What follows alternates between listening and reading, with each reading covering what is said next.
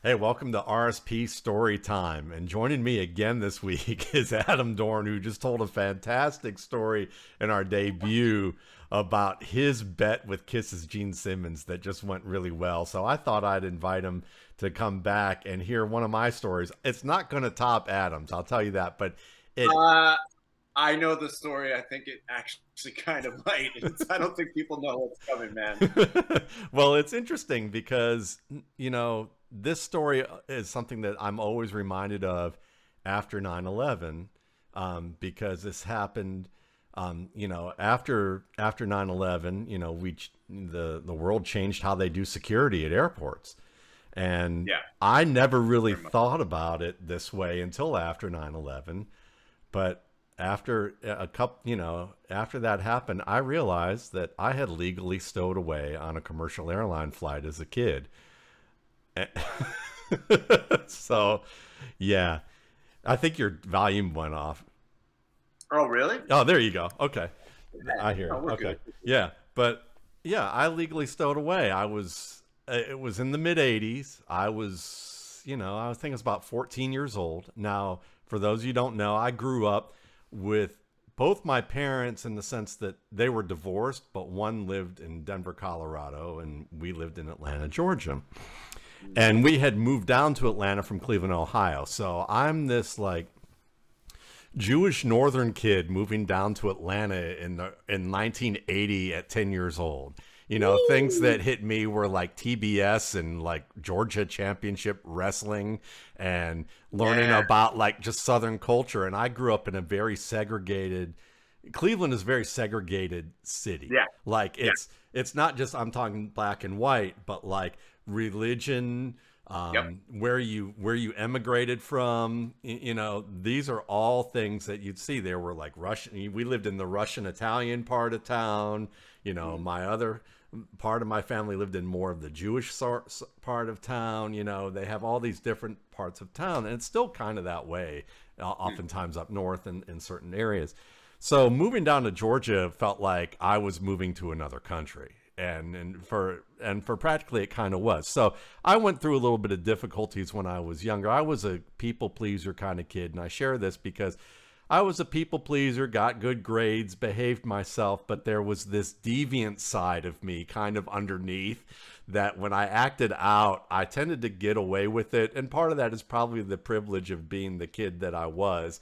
Right. But like, I went through just after that. This was on the heels of me deciding that, like many kids have done, they try to shoplift something. Well, I didn't try to shoplift anything. I was the kind of kid that was so worried about getting caught stealing something.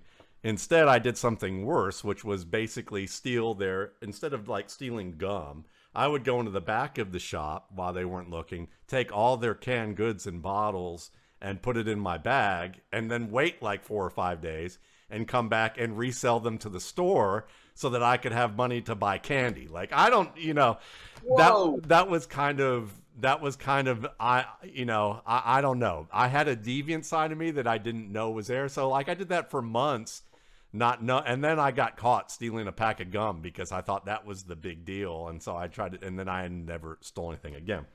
Right. But I'll say this. So Can I interject and say the yeah. only time I stole something was I stole an album from Sam Goody outside of Philly. I stole a vinyl album. I don't know how I got out of the place, but you want to know who the artist was? Yeah. Because I don't think anyone listening will know this artist, but you will. Billy Cobham. Who steals a Billy Cobham album on PRP? They would have given me the album. The store was, you know what I mean? Yeah, yeah, yeah. Well, it's like, 4 years later, I worked in a record store, and they had me take a test because they wanted specialists, and the Right. and the owner kept looking at me cross-eyed. He goes, "You're the only person who ever knew who Bix Beiderbecke was that I've ever given this test to." So there you That's, go. So, that's but amazing. yeah. So anyway, this little deviant side is important to this story because I really wasn't that kind of kid, but I guess when I was acting out, I was just on the heels of acting out on some things, and that was part of it. So, and no one ever really knew that because when they did catch me, they didn't report me. They just told me never to come back to the store because it was a Right. pack of gum. So, Yeah. and So anyway, few years later, I'm in Denver, Colorado, visiting my father during the summer. And at that time, anyone could come to the gate and just wait for a plane to arrive. Yep. Anyone could come with you to drop you off. So we get to the gate, and now I'm big for my age, because at 13 or 14, I was about the height that I am now, which is about 5'11". So I was already like adult sized, and then just never grew anymore after that. But I'm also got a backpack, and I have a tenor saxophone case with me. So, and it's not just like one of those flight cases with like the, the materials that they have now. It's one of those old wooden plank like cases, with the handle on the top and then the one on the side. And I got more of a workout walking that thing home. It's big. You had the same flight case or travel case as Lester Young. Like, it hadn't changed since the 30s or 40s. Like, and you had a beefy, heavy case. With my dad's Buescher Aristocrat tenor in there, which was basically that was the tenor that he had. I used to climb up it to like get Legos in the closet when I was a kid, not knowing what it was. I just needed a box to prop myself up on. So when I started playing, my mom, I think I wanted to play trombone, and my mom was like, "Listen, they ran out of options for trombone. You're going to play saxophone." I think there's a little wink and a nod with that. I think it was because we had one. So so I ended up playing saxophone. So anyway, I'm carrying this thing with me. It's just basically a bunch of planks, sewed together with some sort of, vinyl interior on the top, and lugging this around. You can't miss me, seemingly. So we get on the plane, and I forgot my backpack because I had left it at the gate. So my dad comes onto the plane. They let him onto the plane. He said, you forget this? And I said, "Oh yeah, thanks." And I had my ticket in my hand. So I gave him the ticket, and I said, "Hold this." And I put everything away, gave him a hug. He said goodbye. He's got my ticket. Not a big deal. I'm on the plane. Who cares, right? So we're flying from Denver to Atlanta. There's storms in Atlanta. And it closes Atlanta Hartsfield International Airport, the busiest airport in the world. Oh, wow. Right?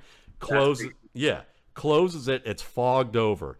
They divert the flight and they terminate it in Huntsville, Alabama. And it's like literally like midnight, 1 o'clock in the morning. Like about midnight. And it's terminated there. So we all get off the plane. We're in this little airport in Huntsville, which is like a lobby. It's just like, it looks like a hotel lobby. There's like actually two like a hallway of hotel rooms in the airport. And it looked like the entrance of a hotel lobby more than the airport from what I had ever seen, because I'd never been to a small airport. They terminate the flight. I'm sitting there, and they say, "Well, here's your options. We don't have any flights going out till tomorrow. So you can get a hotel room, And I'm thinking, no, I can't. I don't have a credit card. I'm 14 years old. Or you can rent a car and drive to Atlanta. We'll pay for the rental car. Can't do that either. Nope. So now I'm thinking, or you can fly tomorrow. So just give us your tickets. So I'm looking around for my ticket. Can't find my ticket. My dad has my ticket. So I'm in Alabama. It's literally, it's midnight. I'm 14 and figuring out what am I going to do. So I call my parents, payphone, call my parents. But this is the classic like 80s movie, situation that happens, because you call your parents, and it's just before call waiting. Everyone had call waiting. So of course it's the divorced parents having the conversation about the kid and where is the kid? Because my mom's waiting at the airport. I'm not there. They don't have me listed on the flight because they don't have my ticket. Right. Then when I deboarded. So then she calls my dad. And of course, I'm calling multiple times trying to get to one of them. But they're both having an argument with each other of where's Matt? And he's like, he was on the plane. No, he isn't. Yeah, he was, unless he jumped out of the plane in the middle of the flight. He was there. I handed him these things. Well, they don't have him listed, and they don't know where he is, and I don't know where he is, and they just told me to go home because the flight's not even arriving until tomorrow, and just freaked out. I'm trying to call, nothing's going on, And so after like 10 minutes of trying to call and running out of change, and then the calling card not working that I did have, Right. I just hung up. Now I'm thinking what I'm going to do, and I go sit down, lug my saxophone and my bag with me, and I'm sitting in the lobby, and there's this husband and wife, and the wife walks over to the husband. She goes, "There's an Eastern airline flight with like supposedly with airline equipment, with radar equipment that's going to try and fly into Atlanta right now." And if they get clearance, they're going to land, even though the airport's officially closed. If they don't, they're going to turn back around. So she's like, "Do you want to try it?" And he's like, "Yeah." So they go off running. Now, 14, not, you're just smart enough to like get into trouble. So I just think, fuck it. Yeah. So I get up and I start running behind them with like, with all my shit. And we get out onto this tarmac. We climb up on the plane. Nobody's there to greet you. So we all just file in. It's a 727, stretch 727. I go as far into the back as I can. And I'm like right at the seat behind those old closets with the curtain, Yeah, so yeah. I'm sitting right there, and I'm sitting there going, okay, cool. This is good. And then I see the airline attendant get on. And then she's like, announces that she's going to be collecting everybody's tickets from, to get on the plane. And at that point, I don't stand up and go, I don't have a ticket. I don't wait and panic for to go have a ticket. I look at the closet and I literally like take my saxophone, just stow it under the seat, hoping that she doesn't see it. And I literally climb into the closet and shut the curtain. What? Yeah. What? Yeah. Oh, So I shut the curtain. She comes walking through. She must only go halfway because there's nobody sitting in the back. Everybody was sitting up front. And she gets on. And as I see her get into the jump seat, as the plane starts taxiing down the runway, I climb out and crawl into my seat and just sit down. And we take off. We land in Atlanta. And as we land, as we're getting off the plane, you can see her like looking at me, and it's like she's smiling and saying goodbye to everybody, but you can see in her eyes like she's doing the math and going, where did he come from? How did I not miss this kid? Like he's carrying a huge ass case and a backpack, and he's like a tall kid. I don't remember. You can just see all that going on. And I just said, thanks. And she just, thank you. Like even kind of stuttered it. Like, yeah. I just walked off, got out in Atlanta. It's literally 4:30 in the morning. There is the emptiest I have ever seen that airport. Only employees were there. Right. And then I call my mom. And she's like, where are you? Just freaking out. And I'm like, I'm at Atlanta. I'm at the Hartsfield. She's like, how'd you get? I'm like, can you pick me up? Or, I'll tell you when I get there. And I forgot all about that story until 9/11.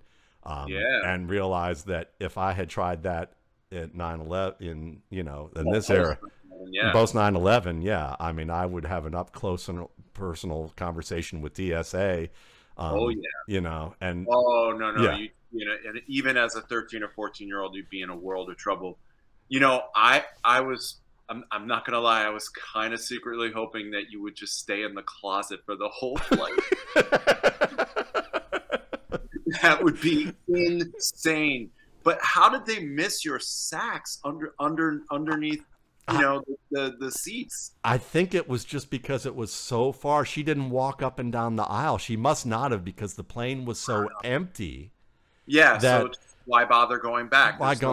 Yeah, because it was a stretch 727, so it's a long plane anyway. Right. And I went back like where the smoking section was, like literally like on the border of the smoking section in the middle of the plane. And there had to have been only 12 to 24 people at most on that flight.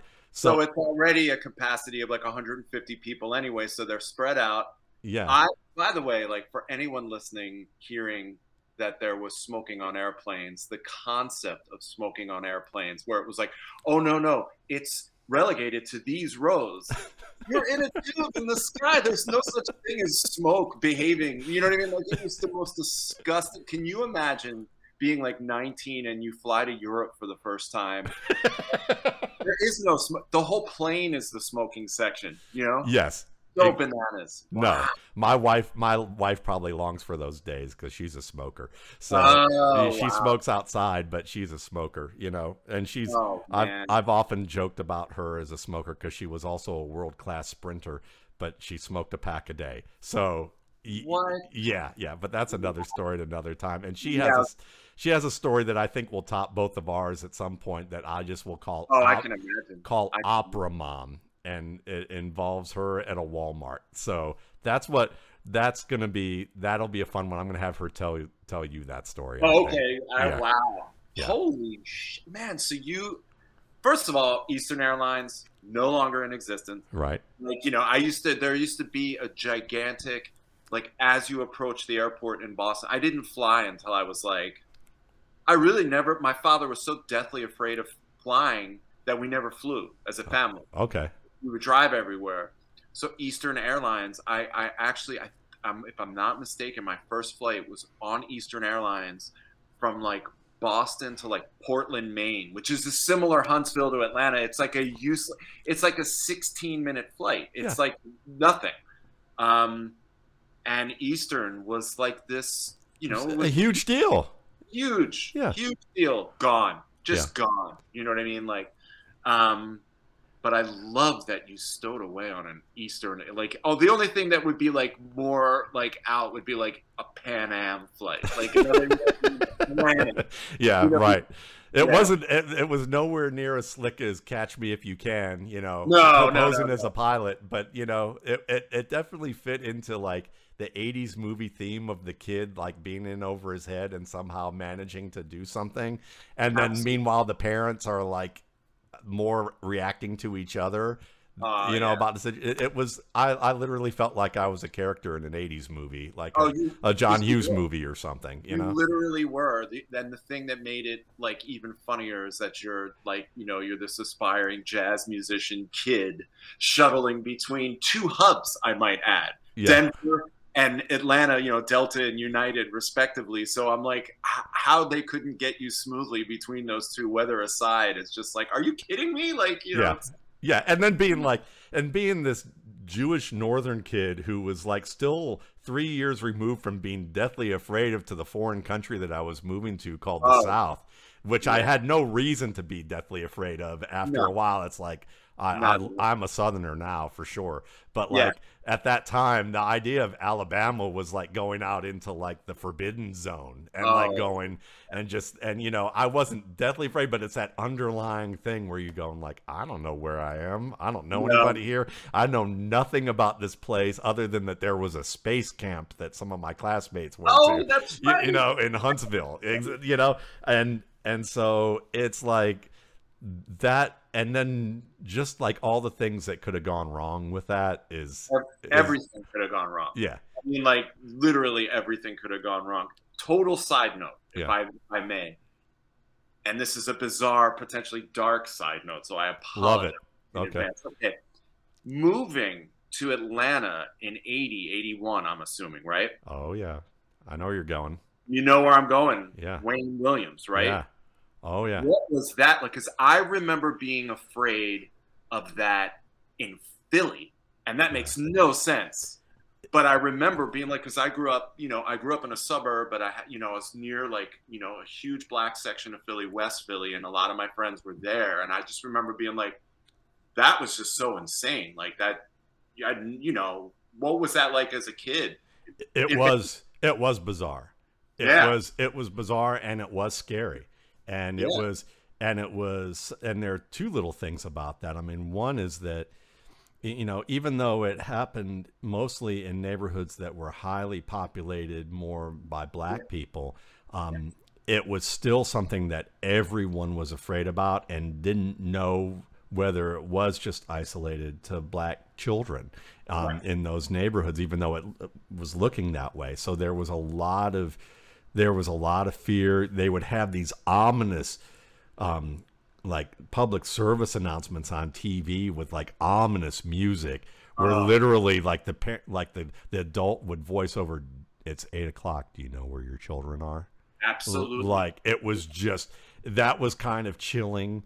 It was, so seeing that. And then also, when you do come from, you come to the South, which at that time too was very much, and still is to an extent, has a very Christian, outwardly Christian element to it, or form of Christianity, Baptists and different forms of that, and more fundamentalist types of stuff.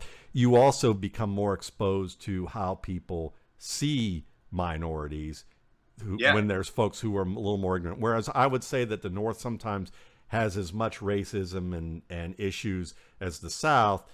They keep it kind of behind closed doors, or they're not as upfront about it. In the South, as a lot of my black friends and mentors would say to me growing up, where you stand here, and they show it pretty clearly, and most of the time they just want to be away from you. So I'd rather live here for that preference than live somewhere where I'm getting smiles and I'm getting treated seemingly okay, but I don't really know who I can trust and not trust. And so that took a while to learn. But yes, I mean, because that's the other thing, going somewhere in the South and you hear, well, this is where the real, whether it's fair or not, because every place is more complicated than the stereotype. But the idea that, that the N word and Jew was not a conjunction, it was just one word by some people in at that time, in that period. As someone who grew up in a neighborhood where there were a lot of Jews, and going somewhere where there weren't, you were a little more hyper aware of that as a young age, and going and being like in the middle of Huntsville, Alabama, I had no idea. So there was that. And then that was the first, the song Another One Bites the Dust by Queen never played in Atlanta after an incident in, like, I think 81 or 82, because there was a DJ who literally, trying to be funny and satirical and failing miserably, dedicated that song to the missing and murdered children of Atlanta. Oh, what? And what God, absolutely reprehensible. Isn't that disgustable? Yeah, it's disgusting. And he was immediately fired, and no station played that song. If you know someone who lived in Atlanta and grew up in Atlanta in the 70s and 80s, because they will remember that song stopped playing on the radio for about a good 10-15 years. Wow. In Atlanta, and even when they do play it, they only play it usually very late at night. That's crazy. Yeah. That's crazy. I mean, and such an iconic tune to have it be like erased by such I always associated it with football, because Billy Sims was playing in Detroit. It was a star running back, and they used to play that song for the Lions. The Lions kind of adopted that song during their season. And so I was a big fan of Billy Sims, and I'm listening to this song, and whenever I would hear it, I'd kind of get excited to hear it. And then I wondered why it came up, and one of my friends said, you don't know what happened? And I was like, no. And he was like, he showed me the newspaper, another thing that seems to be gone these days. But the Journal Constitution down there. Well, I love you. If you're bringing up Billy Sims, I have to mention how Eric Hipple replaces in that year. Eric Hipple is the replacement, and they actually turn into a good team. I think it's not. Is it Gary Danielson that goes down and Hipple takes over? Yeah, and then they brought Danielson back for the playoffs against the 49ers, where they had the game. Literally, they were the favorites to beat Walsh's 49ers, and Danielson just threw the game away with multiple interceptions. I was just actually watching that again, because I was watching Billy Sims about a month ago, watching old running backs. Yeah, exactly. With his karate kicks, But yeah, man. So killer. All right, one last thing, because you mentioned Atlanta in 1980, 81. Do you become a William Andrews fan and an Alfred Jenkins fan and a Barkowski fan? I mean, they were a pretty damn good team. I was dyed-in-the-wool Cleveland Browns fan, but I loved William Andrews. And he's one of the, and I'm glad you brought him up, because anyone who listens to my stuff on a regular basis, at least once a year, I talk about William Andrews as one of the great running backs that nobody remembers. It's absolutely him and George Rogers had a thing, this slashing thing, and you just don't hear about them. And they were killer running backs. Yeah.